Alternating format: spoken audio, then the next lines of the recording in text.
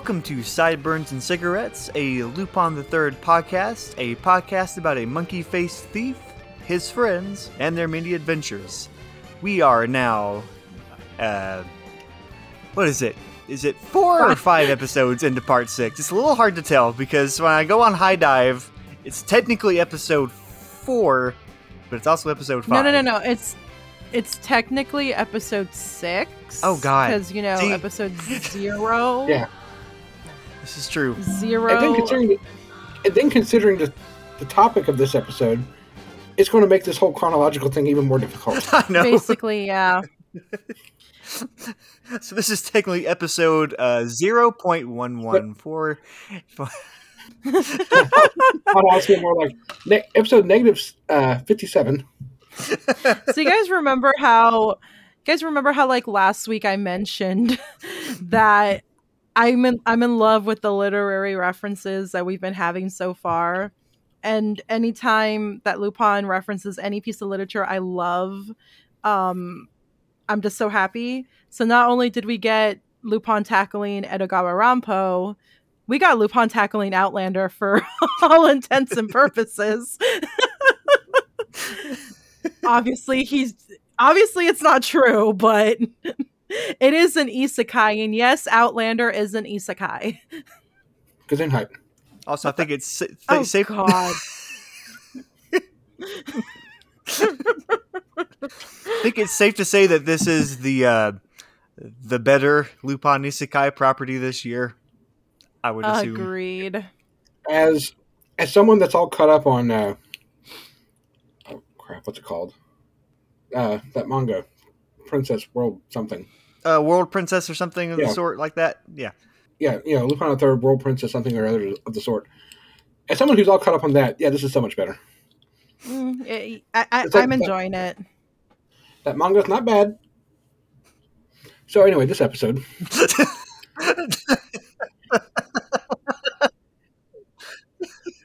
But yeah, touching upon isekais, this is actually, if anything could lend credence to doing an isekai well, it is Lupin. It isn't the first time he's dealt with time travel. And I say this because I not too long ago watched Elusiveness of the Fog, and oh god, I mean, there's that, and of course there's the Kyosuke Mamo episodes.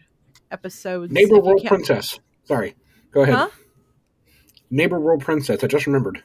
Oh. Okay, but yeah, there's Elusiveness of the Fog, there's the Kyosuke Mamo Part 1 episode, and then I guess you can kind of count it, but it's the OVA, Is Lupin Still Burning? Because they brought back Kyosuke Mamo. So. And then of course, Kyosuke Mamo first appeared in the manga. So yeah, that's already like 4 times. And 3 of them with the same time traveler. Yeah, Kyosuke Mamo sure loves traveling through time. Is he like the OG Time Lord? You ever try saying his name in Japanese with like a low voice? Mamo Kyosuke. It's fun. You should try it. Oh yeah, like the way he introduces himself in the first episode, Mamo Kyosuke. Yeah. Oh hell yeah, that's fun. Cool. That has a nice ring to it. I'm an alto. I can't really reach a baritone, so I'm gonna have to restrain myself. I can't. Mamo Kyosuke. But what do you guys? What do you guys think of this episode, of this part 1 of a part 2 so far? Fujiko. What? We get it, Drew. Damn. How thirsty are you? I don't blame him, all right? No, I don't blame him either. Like, she looked gorgeous. Yeah, she does. I was not prepared. I had seen the clip in the ending, made the joke about it, but then when she shows up in the auto jar, I was like, oh boy, this is tailor made for me. All right. You and every other horny person in this franchise. So then there's also the bit where she's talking to that general guy. Oh, yeah, that one. and she's like touching the top part of her boob. Yeah. Yeah. Oh, That was awesome.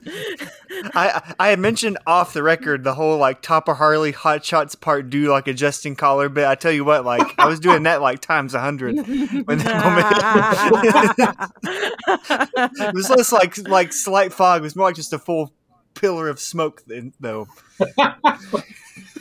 Oh my god! I guess it doesn't take enough for you boys. It's okay. It's okay. I felt it too because holy shit, Fujiko needs to get more ink. There's just something about women and tattoos for me, like, ooh, mwah. Yeah. But also, you know, coming from the only woman in the group right now, I won't lie, Jigen in a uniform. Mwah. But what happened to his eyes?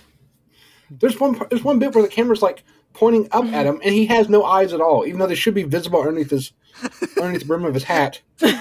I caught that. And I this feel like always that's bothers me every time it happens. It's such a common occurrence that I'm just unfazed by it. I'm just like, I guess he has eyes.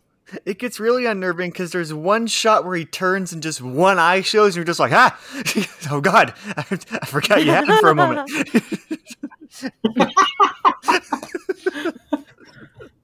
Oh god. It's like, oh my god, Jigen is at least a Cyclops. It's not a Biclops. Wait. No, that's dumb. Cut that out.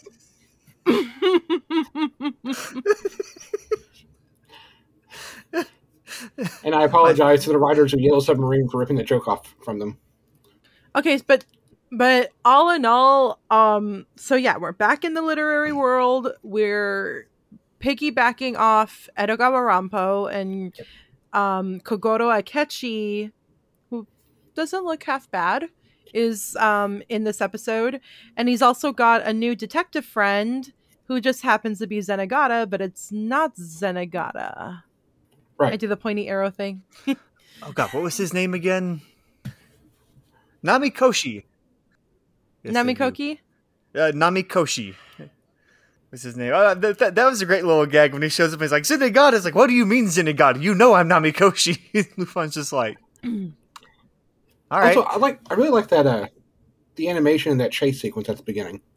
Oh my god. You know, because like I feel like in part 6 so far, there've been a few, well, more than a few moments where the animation feels like a bit choppy or stiff. Mm-hmm. But not so much in that one, because I remember at least twice where someone like stumbles or almost runs off a cliff and stops themselves. Oh my! It wasn't necessary, but it was nice, nice little touches. That little bit when Lupin jumps between the buildings, all these like cops stop, but just one cop jumps and catches himself midair, and they all grab him. Exactly. Yeah. That wasn't necessary, but it was appreciated.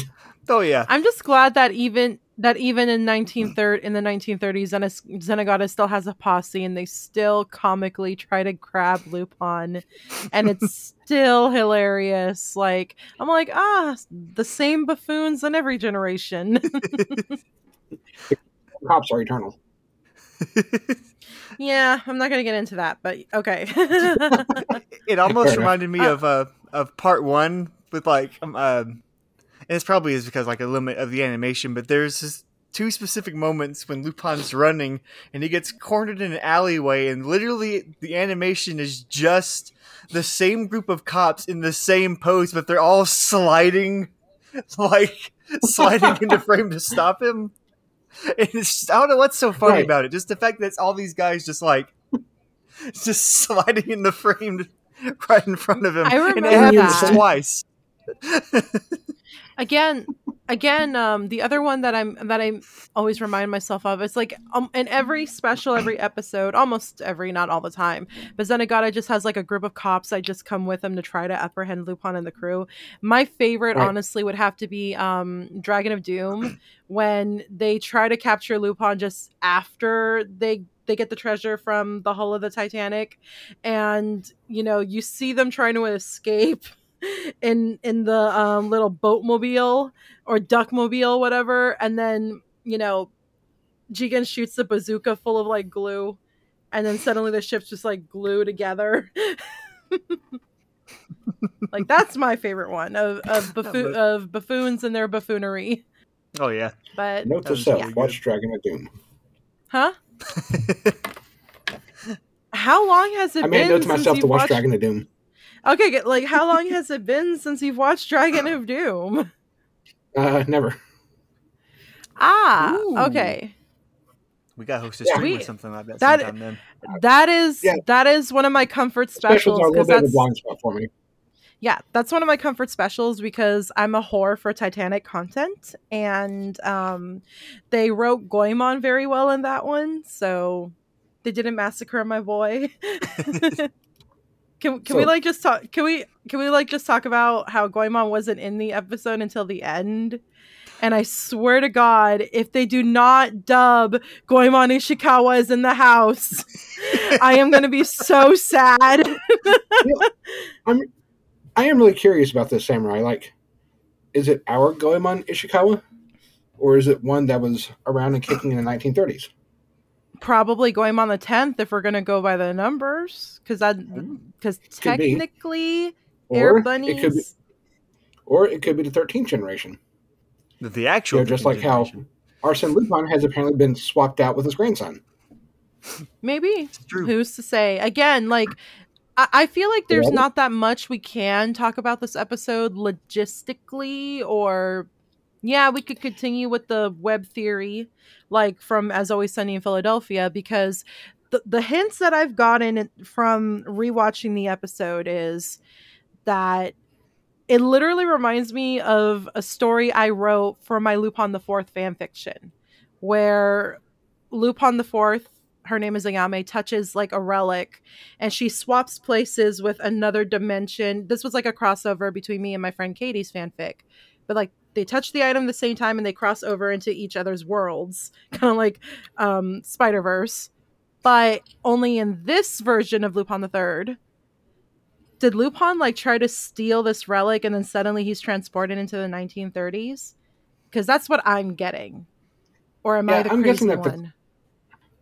Well, I mean, that's a possibility, but you could also be onto something in that the clock that he's trying to steal could be the time machine. That's what I'm guessing. Mm-hmm. That's it what seems I'm pretty guessing similar to too. what we're seeing. Because again, it reminds me of a plot that I've written, and it wouldn't surprise me if that is the plot. I'm not saying that like writers in Japan read my fan fiction and were like, and you're not saying that they didn't read it. I'm pretty sure they didn't. Because You never know. yeah, no. But I mean, if you get right down to it, though, what is a clock but a time machine? That may be the deepest, most profound thing I've ever said. I'm glad it's been recorded. You're basically like Pascal the Otter in Animal Crossing. I'll take your word for it. The only one I Deep play with thoughts Ridley. and cigarettes. A philosophical podcast. Mm-hmm, mm-hmm. All right, so obviously,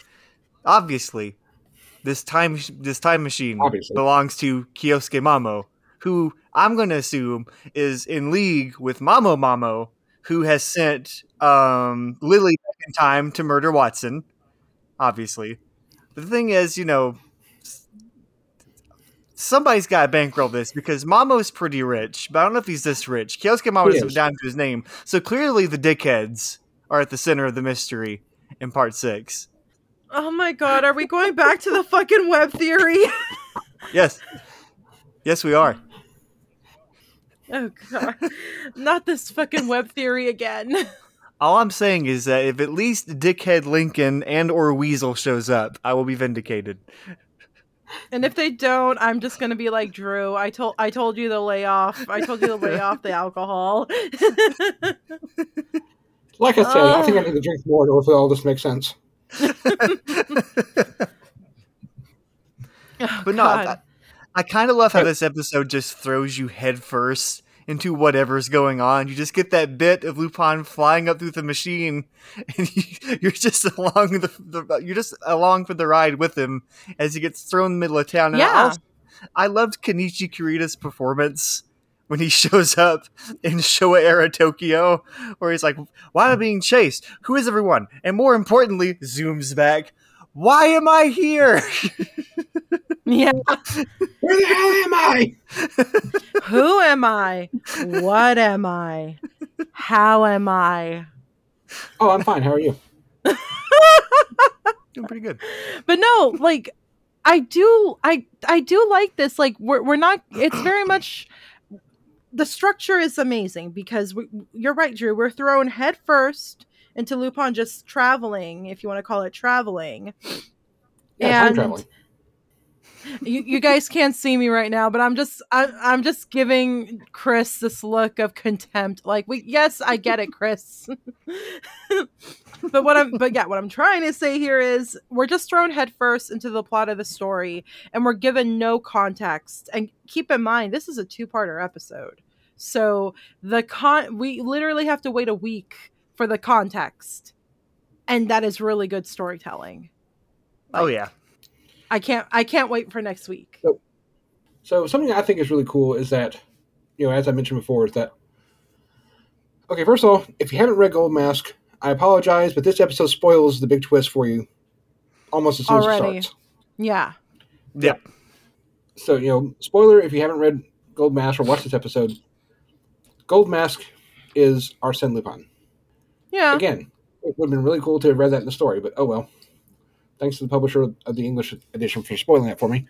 Anyway, but I do think it is really cool, though, that Lupin III is now playing the role of his grandfather. Like, I always love it whenever they manage to tie Lupin III into his family's legacy like that. Mm-hmm.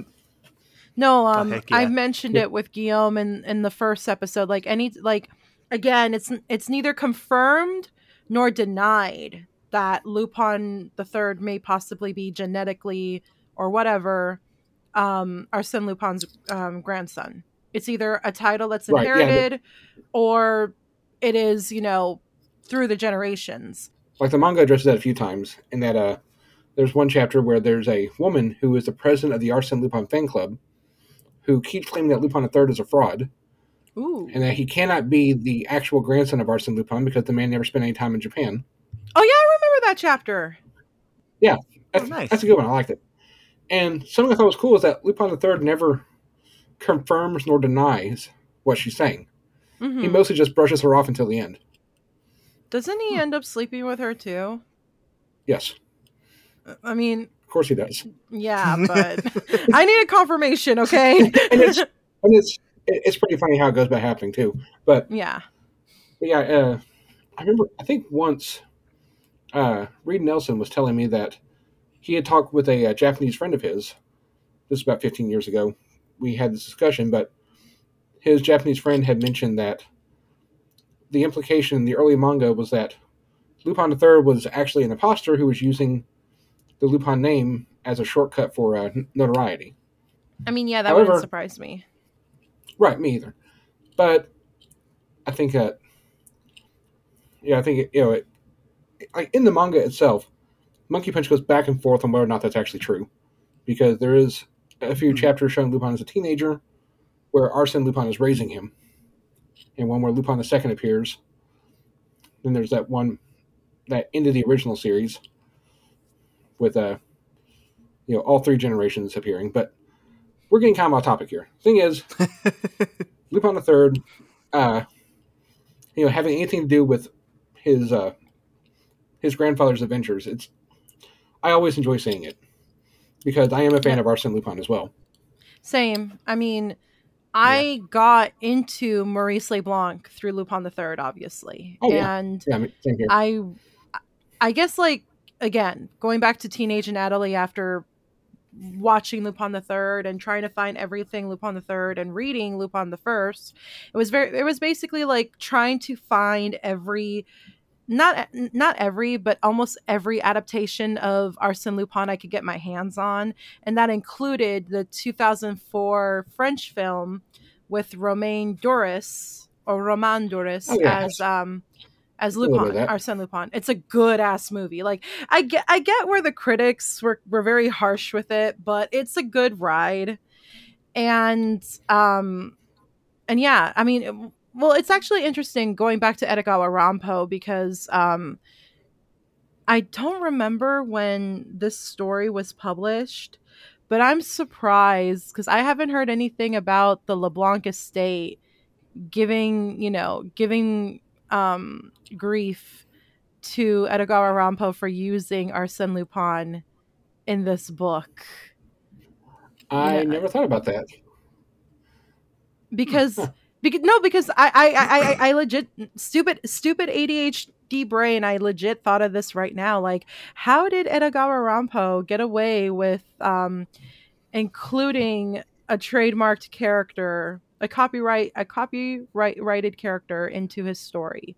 Like, why Honestly, does Monkey Punch get shit and not Edogawa Rampo? I was just going to say, Rampo Edogawa probably got away with it the same way Monkey Punch did, because Japan wasn't the best at enforcing copyright laws at the time.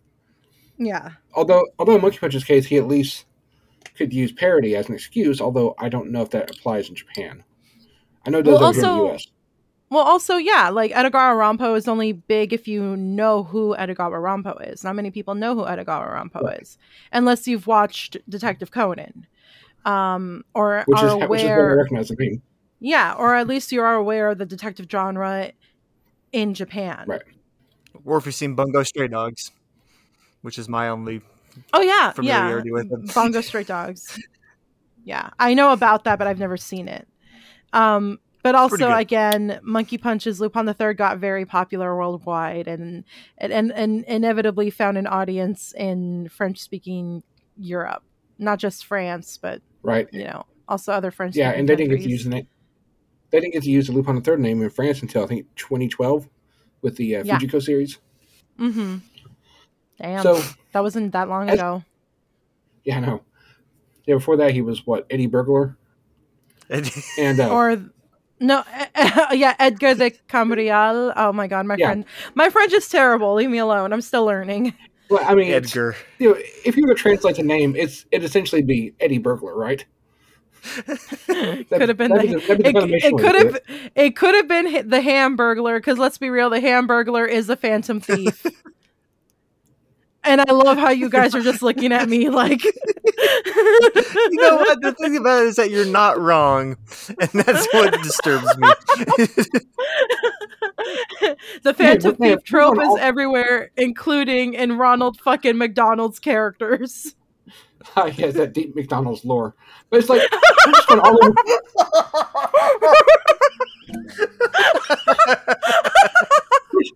We're just going all over the world tonight, aren't we? There is a Cimmerillion. There is a Cimmerillion for the McDonald's lore. Of course there is. How wouldn't there be? I swear, I was just kidding. Lupin III. Rabble, rabble.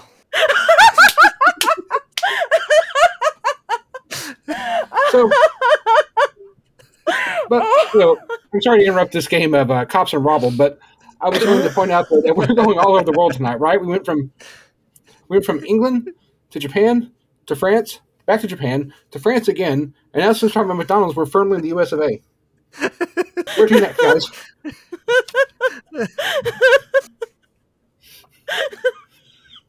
I will admit, though, can we just admit, like, social media wise, for once the fandom was pleased. If I can just give my 2 cents. Yeah, I was prepared to bring my Zenigata doll and be like, fandom, point to the doll where the series hurt you this week. Because you sure were hurt last week. So as someone who hasn't got the chance to read any Rampo Edogawa yet, what was, like, how faithfully was Akechi portrayed? Pretty faithfully, honestly. Okay, good to know. You also got to remember, Chris, that Kogoro Akechi is the Sherlock Holmes of Japan. Right. It's just, like, I'm familiar with Sherlock Holmes. I'm just not familiar with Kogoro Akechi. Yeah, Kogoro Akechi is written a lot like a pretty boy, but not like pretty boy like ooh, but like he's very handsome, he's very gallant, he's very astute, and he's got this kind of like hoity-toityness to himself. But that doesn't make him like, it's not like he's all out bougie. He looks bougie, but he's very humble. Like yeah. But in terms of like how faithful it is to the actual story, it's a deviation. It's not a full on faithful adaptation. It's a deviation. Right. Not like last week.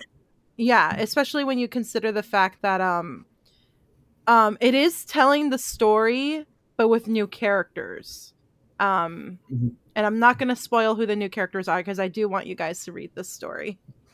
That's the one thing about it that I am continuing to appreciate about Part 6 is that, like, it's referencing literature that I've never read. And, like, some of it I have heard of before, but it's, like, pointing me into the direction of shit I would really like to read. So, honestly, like, Part 6 is just a big net positive for me right now. If, like, it's like, here's a reading list of cool, awesome stuff. Off you go. Educational. Again, the wonderful... Yeah, again, the wonderful thing about Lupin is how much pop culture, literature, and other, and just like anything else, it just adds to it. Again, I started reading Maurice Leblanc thanks to Lupin III. I got into operas thanks to Lupin III. Like, I can't stress enough how Lupin III influenced my want and my curiosity for different things. I mean, again, like last week wasn't the first time Hemingway was mentioned in Lupin III.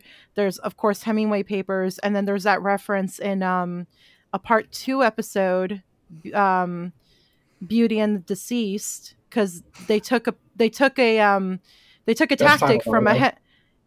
took a tactic from a Hemingway novel to kill him, and which was a mercury bullet.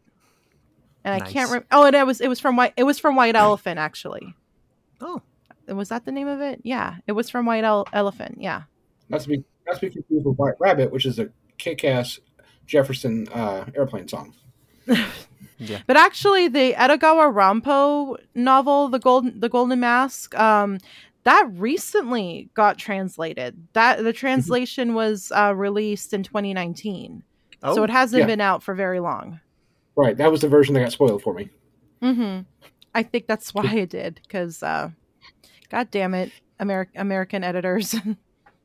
Yeah, be careful when you go on that Amazon page, because the moment you click it, you're going to hear the woo, woo, woo, woo. The second you open the book description, you're just going to hear that just emanate from the atmosphere because they didn't even hide it underneath the read more. Oof. That's what gets me. Oof. But that still should not deter. I mean, yes, it spoiled it for you guys, but it shouldn't deter you from wanting to read it. I feel. Yeah, I still want to. I mean, honestly, so far, Part 6 has reminded me a lot of when I was a teenager and I acquired a tome called The Boys' Book of Great Detective Stories. Mm-hmm. And it was actually a 2-volume set. And it had various short stories and snippets from different mystery writers over the years. And that was actually the first time I ever read Arsène Lupin. Nice. Yeah. Nice. There's a Lupin story in there. There's one by Edgar Allan Poe. One with I think there are a few Holmes stories in there. It was really great. If you want to talk about where detective novels essentially originated, it all can be traced to a man named Vidocq, who was kind of like the OG criminal becomes detective story.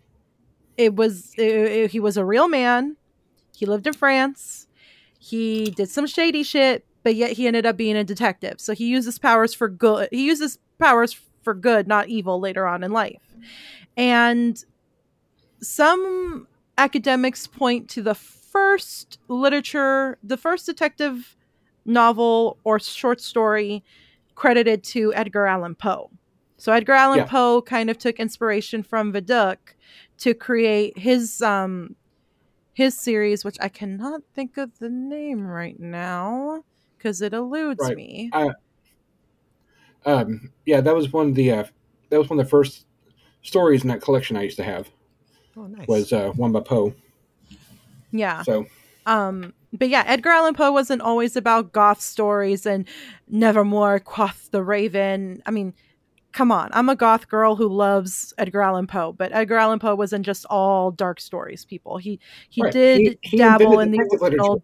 Yeah, he did. Like, yes, we credit him as like this dark and foreboding man who wrote stuff like one of my favorite works, The Fall of the House of Usher, but he started the detective genre that we know and love today. And but who was the person who actually amplified it?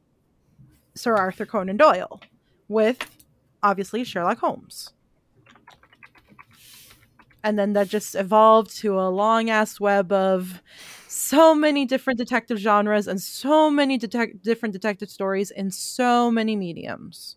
Like, you know, we have, if it isn't for Holmes, we wouldn't get Dr. House, we wouldn't get Columbo, we wouldn't get V.I. Warshawski. Like, all the great names of detective literature can all be traced back to Holmes, then to Poe, then to Vidocq.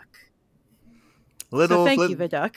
little did Vidocq or Poe or Doyle ever think that their works would lead to us sitting here talking about that deep McDonald's lore. If only they knew. Also, I want to thank you, Natalie, for taking us back in time like that, because it's oddly fitting for this episode. It really is. Oh, that's true.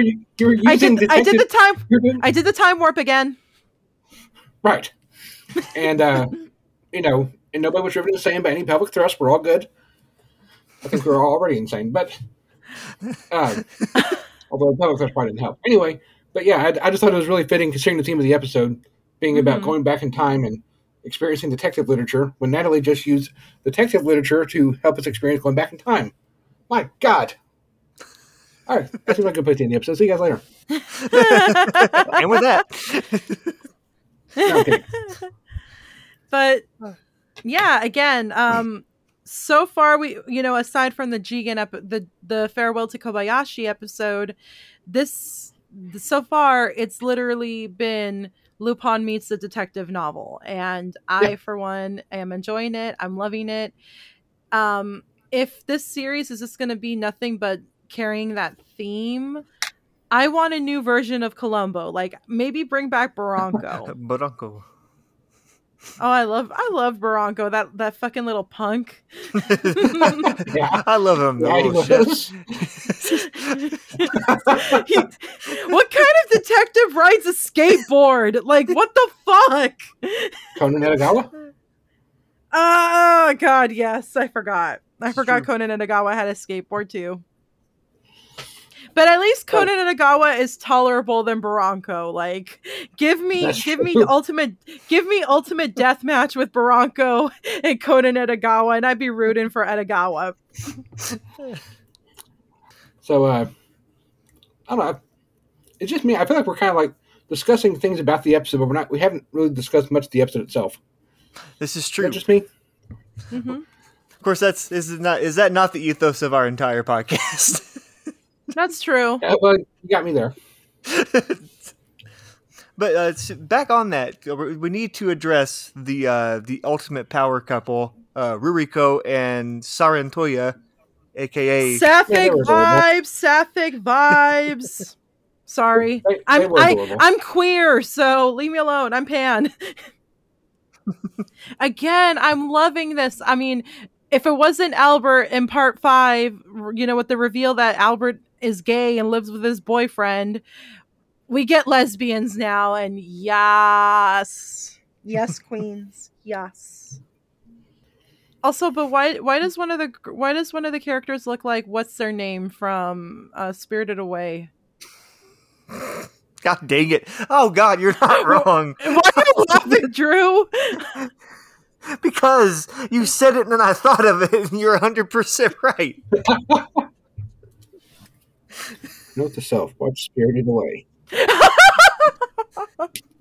This whole night, Chris has been making a list of things to watch and read, and now it's Spirited Away. Add Outlander to the list. Actually, I love that. There whole he bit goes reluctantly.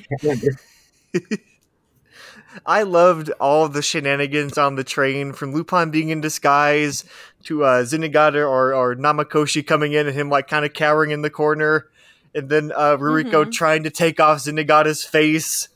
It was great. Oh, that was hilarious. that never gets old. Oh yeah.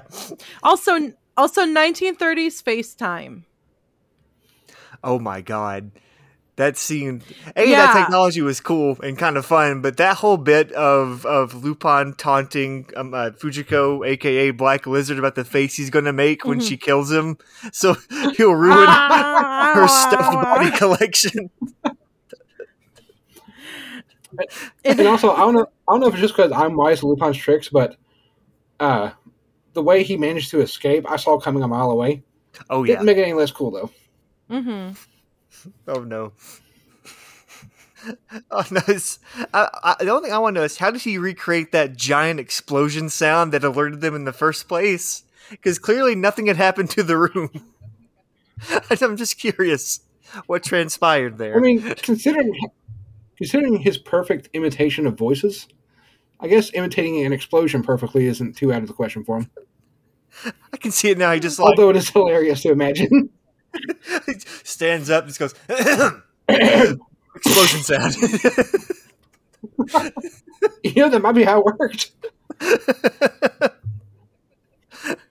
That's whenever the thieving finally, whenever he loses interest and finally gets bored of thieving, Lupin has a very long career in voice acting ahead of him. He's got nothing to worry about there. Yeah. But no, this whole episode was just full of old school fun Lupin shenanigans, and even stuff that didn't involve Lupin, like Kogoro coming in and doing the double switcheroo. Oh yeah, that was cool. I was gonna say fun. You say old school Lupin shenanigans, but it's not even old school Lupin the Third shenanigans. Exactly. Yeah. It is the oldest school. Old school Arsène Lupin shenanigans. It's so I mean, it's 1930s, and I mean, I don't want to I don't want to get into any deep political nonsense, but as someone who is a historian, has a degree in history, and knows how bad Japan was in the 1930s, is just so I did find Jigen in that uniform hot, but the historian in me got a little bit of PTSD when you realize those were the uniforms for the Japanese Imperial Army. So, which I do like how that's actually addressed, because me too. Yeah, because I feel like the Japanese Empire was not portrayed particularly positively. Mm-hmm. The top general got kicked in the face by Lupin, and oddly enough got that little pilot film treatment. Except for this time, instead of one footprint, it was two. It's extra special for that guy. Again, I love the fact that I love the fact that footprints were still in his face for a little while afterwards. I know. Again, one of the things that can be problematic with Lupin, there is, yes, wherever you're going to go in the franchise, there is a lot of problematic elements, and that's what happens when you have a series last as long as Lupin is lasting. You're going to get stuff that is dated. You're going to get stuff that is going to make you uncomfortable, and you're going to get stuff that has a historical connotation or historical context. And again, yes, it made me a little bit uncomfortable, but it's not enough to make me want to cancel Lupin. I'm not saying that that's been the hullabaloo on social media or anything. It's just, again, I'm not judging an anime based on modern standards. I'm just, again, as a historian, I'm just pointing it out how I know what those uniforms were for and the people who wore them and what would inevitably happen 10, 15 years later in that storyline. And the thing is, the show itself, I like it's demonstrating that it's aware of that as well. Yeah. It's doing it intentionally. Yeah. And again, if you're going to watch something from another country, they're going to give you their point of view, which is why, I discussed with Will in the first episode, Japan will use Nazis in a different connotation. They're not going to shy away with using Nazis as villains or address Nazism in their media. Whereas here in America, when we have Nazis in our media, it's very much we use them as perfect villains, but we don't address the atrocities they committed, like Captain America. Concentration camps? What concentration camps? It's like the Hetalia effect. But yeah, I love how they did make fun of that. Yeah. Side note done. I love how they did that one soldier dirty in this. And yeah, I'm just gonna leave it at that. Yeah, because isn't there specifically a line of dialogue in that really the scene between Ruriko and Sarantoya when they're just kind of like having a nice evening together? She points out how she wants to do anything she can to keep it out of those soldiers' hands. So it already yes, Right. like our lead protagonist is not sympathetic at all to the cause, and I bet there's going to be a character turn for Jigen or whoever this major is. He'll probably end up turning coat pretty quickly, I would assume. Yeah, it wouldn't surprise me if he did. I mean, I'm not going to spoil the rest of Golden Mask for you guys, or the short stories of Black Lizard. I promise you that. But it wouldn't surprise me if the Jigen character became a turncoat. Yeah. Had a face turn, as they say in pro wrestling. Oh God. Well, that's what it's called. No, I know. You're just bringing me back to... You're bringing me back to late 1990s Natalie, who was obsessed with Eddie Guerrero, so shut up. Yes, I was face turn, heel turn, ankle turn if you don't watch your feet. Yeah. Turnbuckles. But I don't know where I was going with that. So overall, I can't wait for next week's episode. The conclusion of Lupin in his own Outlander verse. Will he ever come home again? Or will he be stuck in the 1930s? Now, do we know for certain this is a two-parter? It is a two-parter. I'm pretty sure it's at least a two-parter because the next episode, because I'm pretty sure the next episode has the same writer credit. Yeah. Because I was just wondering Ashibe. If it could be a three-parter, perhaps. But well, it's also because they said on if I recall correctly, you guys can correct me. But yeah, I recall them saying on the thrilling conclusion. Honestly, this could be a three-parter because of the length of the story. Mm-hmm. But it is a short story. I think in that next week thing he does say that. Yeah. Okay. Because keep in mind this story. So the Edogawa Rampo story of the Golden Mask is actually a short story, and then there's also the story of Black Lizard. It's a combination of these two short stories by Edogawa Rampo. So you could possibly make it into a three-parter, but it makes sense to make it into a two-parter. Are both stories in that 2019 edition? I think so. I found the Kindle version of the 2019 one, so I could screen cap my phone and I'll post it on my Twitter. So anybody who wants to read it, if you want to read it on Kindle, which is obviously the cheaper version since everybody has a smartphone nowadays, yeah, I'll put a link to that on my Twitter. Nice. Okay, groovy. I'll tell you one thing. I'm very much looking forward to reading Black Lizard because I'm going to have one mental image in my head the entire time I'm reading it. Oh, Jesus Christ. I'm not giving this up. Note to self: when writing Fujiko in your fan fiction, add tattoos because Drew will like it. The end. See, add tattoo, shaggy hair covering one eye, a choker, a pipe. Again, this whole thing was just like, pipe. Hey, exactly. A black dress. Yes. Touching the upper part of her side boob. Yeah. This is what happens when you're the only girl in a bunch of men. Wait, hold on. Start touching your boobs? Oh my lord. Okay, that's what it sounded like she was saying to me. No. Okay. What happens is you end up being the mom group and just like staring daggers at the boys in their thirstiness. But then again, they can give me flack for all the love I give to Jigen, Lupin, and Goemon because those are my boys. Like and Albert, don't forget Albert. And Albert, but Albert's gay. He wouldn't want me. Hey, but look though, everybody's got a simp. That's just how it is. It's the law of the land. It's okay. Hey, I already told you who my simps are in this fandom, so. There was a really hot fan art of Lupin of Fujiko as Black Lizard and Jigen in the uniform, and I was just like, why is this hot? Oh right. Oh right, Nice. everything. Yeah. Yeah, I posted it. I was like, hot. Make a dragon retire, man.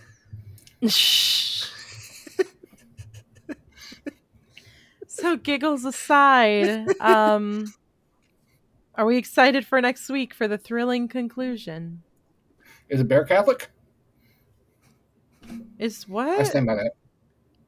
Is it Bear Catholic? Does the Pope shit in the woods? Yes, that's what I'm saying.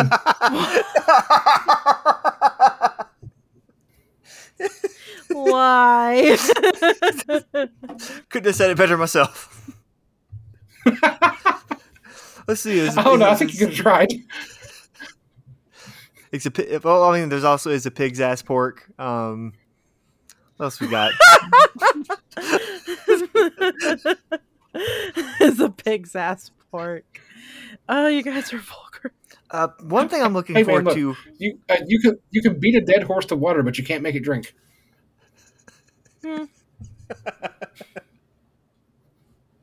Okay, so Drew, one thing you're looking forward to.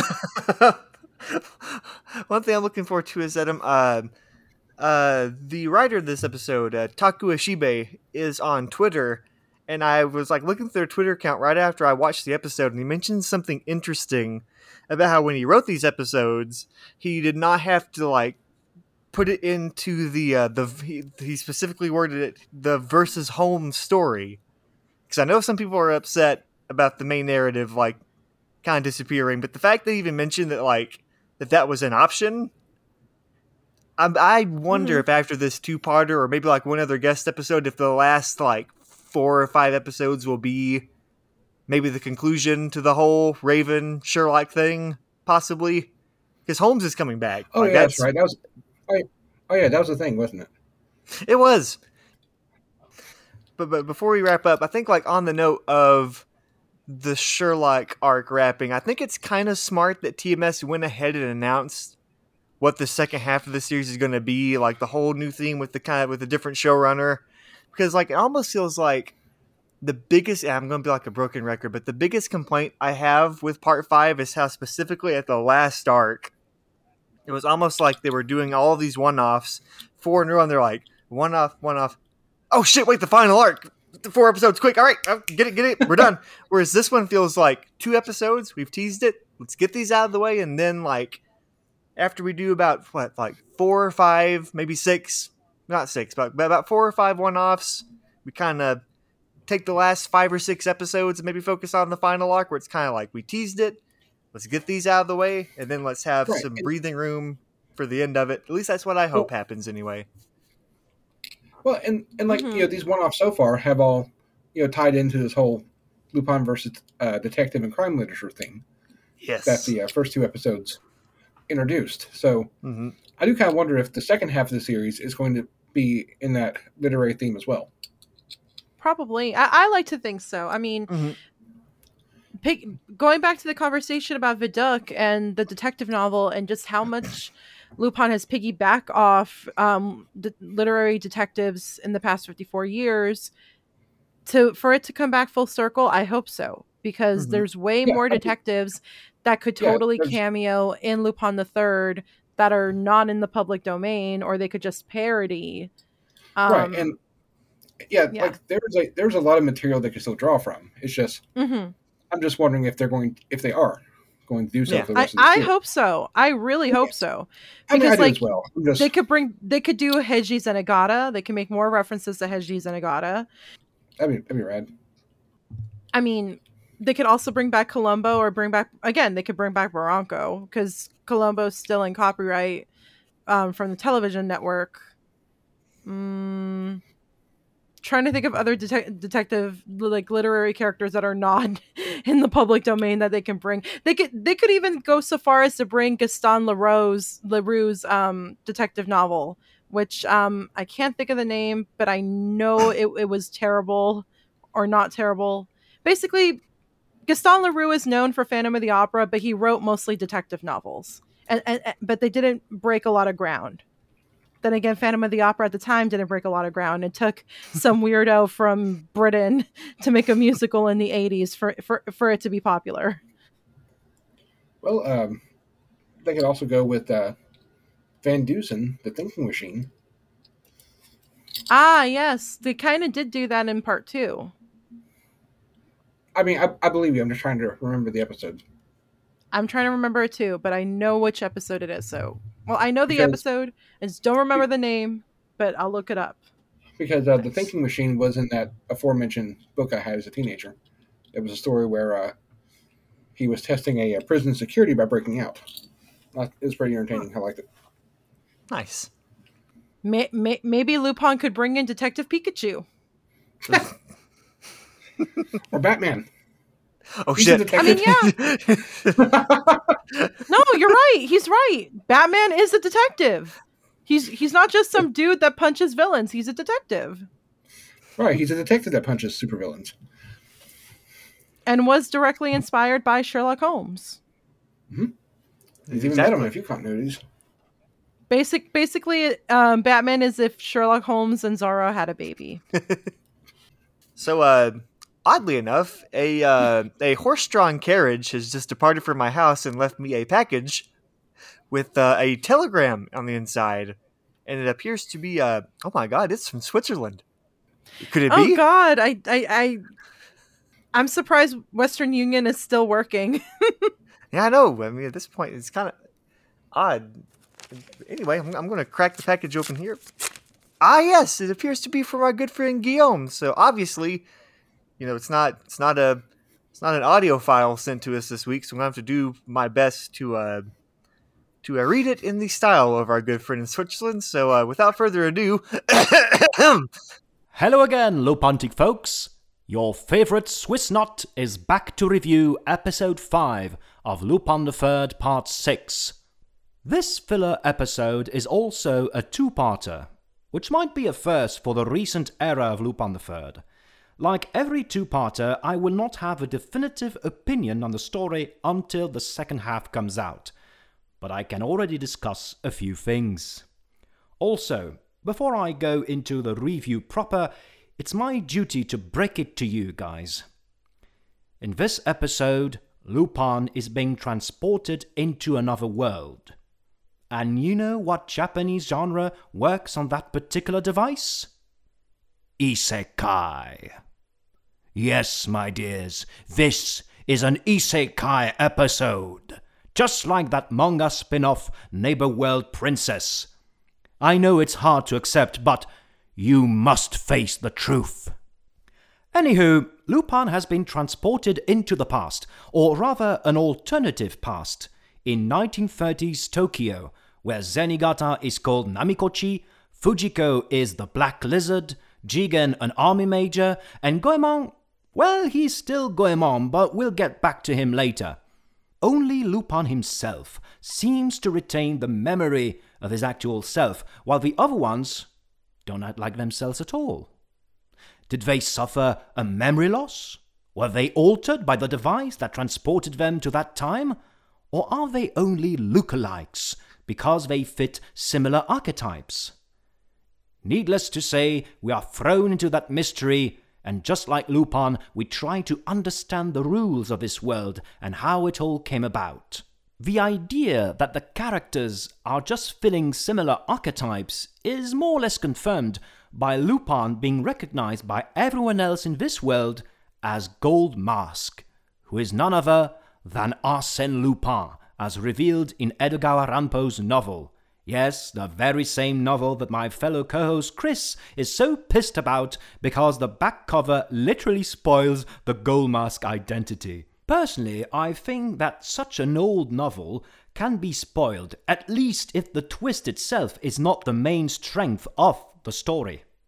It's like Jekyll and Hyde. We all know that both characters are one and the same, but the novel is still a timeless staple of international culture. The episode itself quickly reveals the connection between Gold Mask and the original Lupin, possibly because it is not the episode's main concern. Or maybe it is. We do see Goldmask's attire standing in front of Lupin while he was suspended in between dimensions. Maybe the Goldmask outfit is an actual prop used to channel some form of energy coming from the huge machine responsible to Lupin's predicament. As for the Black Lizard, she is the eponymous protagonist of another novel by Edgar Allan Poe.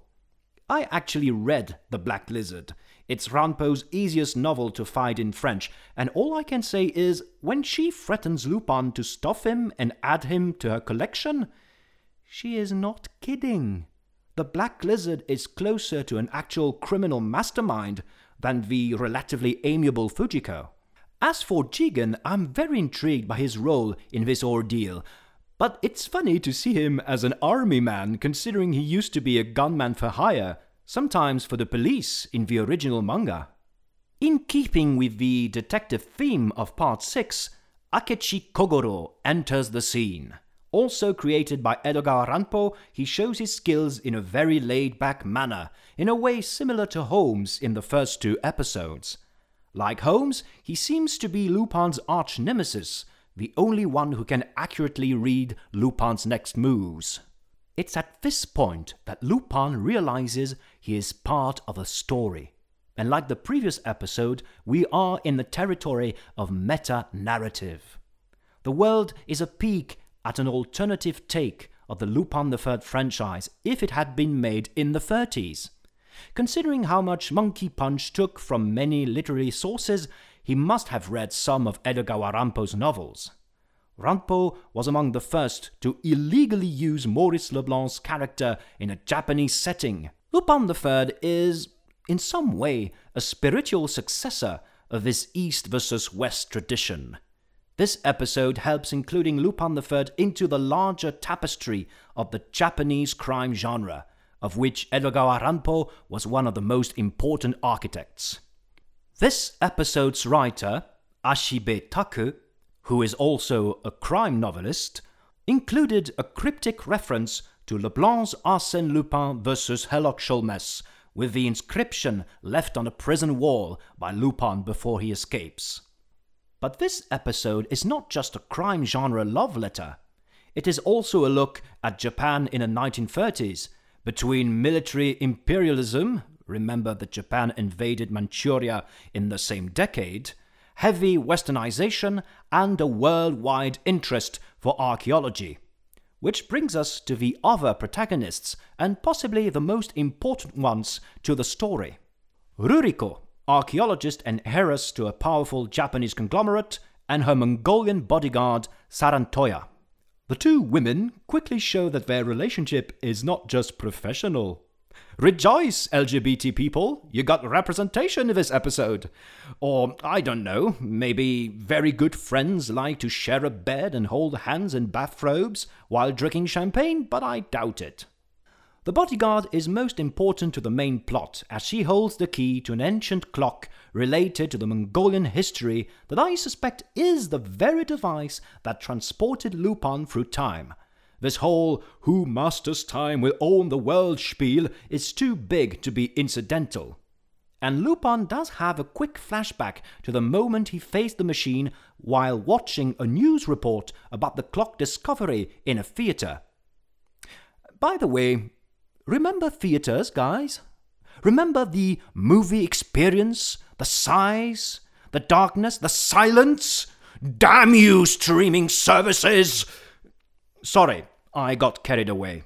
Especially since we would not be able to enjoy this series, legally I mean, without online streaming. It's a mad world, I tell you. But anyway, what I am wondering about is how much of this world is real, and how much of it is pure illusion, or an alternative reality. I feel like I forgot someone. Oh yeah, Goemon! Yes, Ishikawa Goemon turns out to be the Hera's second bodyguard, and comes into the scene shouting his own name while fencing with Lupin. And that's the last scene of the episode. And I love that kind of in-your-face cliffhanger, because it generates questions. Like, how and why Goemon remembers his own identity. is in the same situation as Lupin? Does he believe he is his own grandfather? Or does this alternate world would obviously have an Ishikawa Goemon? Still, it's pretty funny to see the most traditional character of the gang being his own self in this time and place. Needless to say, this episode asks a lot of questions. Not about what's going on, the main plot is a very straightforward caper reminiscent of Sherlock Hound. The real question is why things are going on the way they do. For example, how much does Akechi Kogoro factor into the whole thing? He does not appear much, but he seems to know more than he lets on. And that is interesting. And thrilling. We'll find it all next episode. In the meantime, stay safe, Lupantic folks. And remember, when it comes to time warps, it's just a jump to the left. And put your hands on your hip. You can find me on Twitter at WilliamBabey, B-A-B-E-Y, on DeviantArt as Shinred Deer, S-H-I-N-R-E-D-D-E-R, and on ArtStation with the same name. But anyway, yes, that was an incredible impression, Drew. I was very impressed. Yes. Been working on it for the past few weeks, so all that hard work's paid off. It's better than my take on Guillaume, so good job. Thank you kindly. And with that, Chris, where can we find you? You can find me on Twitter at Dr. Furball, DrFurball. You can find me on Newgrounds, Instagram, probably a few other places I'm forgetting, at Amazing Chris Godby. That's Godbey. Ask for me by name. And I have some webcomics. One is Weird in a Can at weirdinacan.com. And the other one is Draw O Coward, which is at drawocoward.thecomicstrip.com.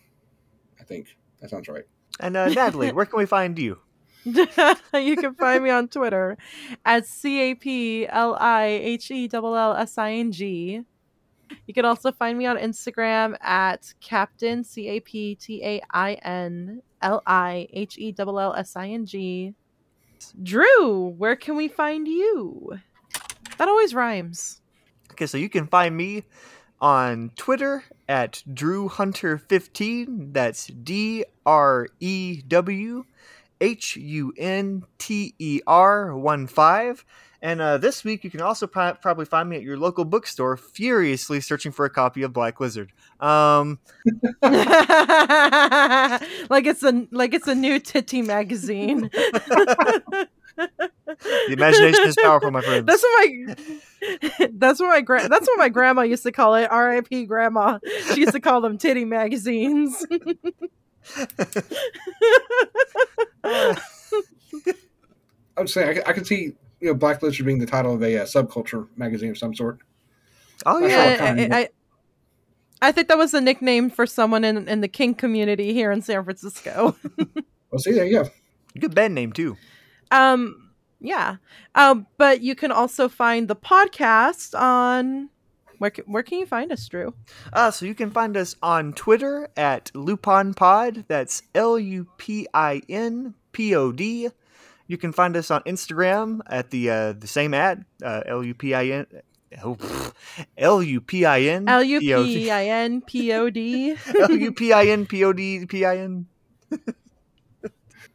LUPINPOD.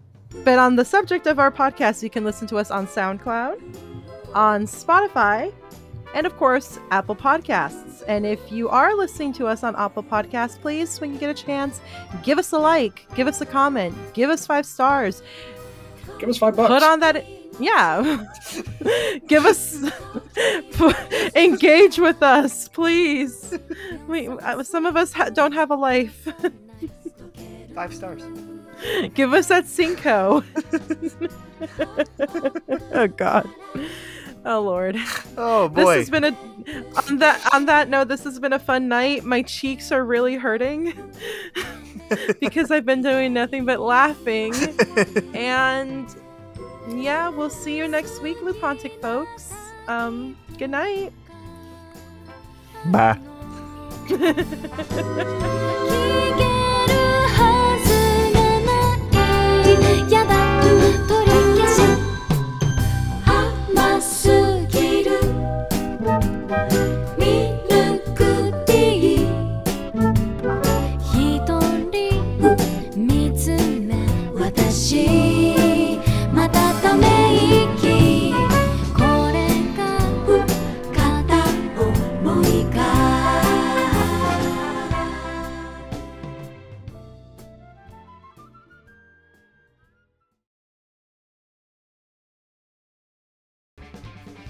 Next time on Sideburns and Cigarettes. The thrilling conclusion to this two-parter episode. Will Lupin ever return home to the present? Will he fall in love with Black Lizard and have a family with her? Will Jigen find out who he really is? And what's the deal with Goemon? Who's to say on the next episode of Looplander? Meanwhile, Goemon has apparently shown up in the past as well, and tells Lupin, "Come with me if you want to live." Strange things are afoot at the Shigatomi exhibit. Let's do the time warp again. Do do do do.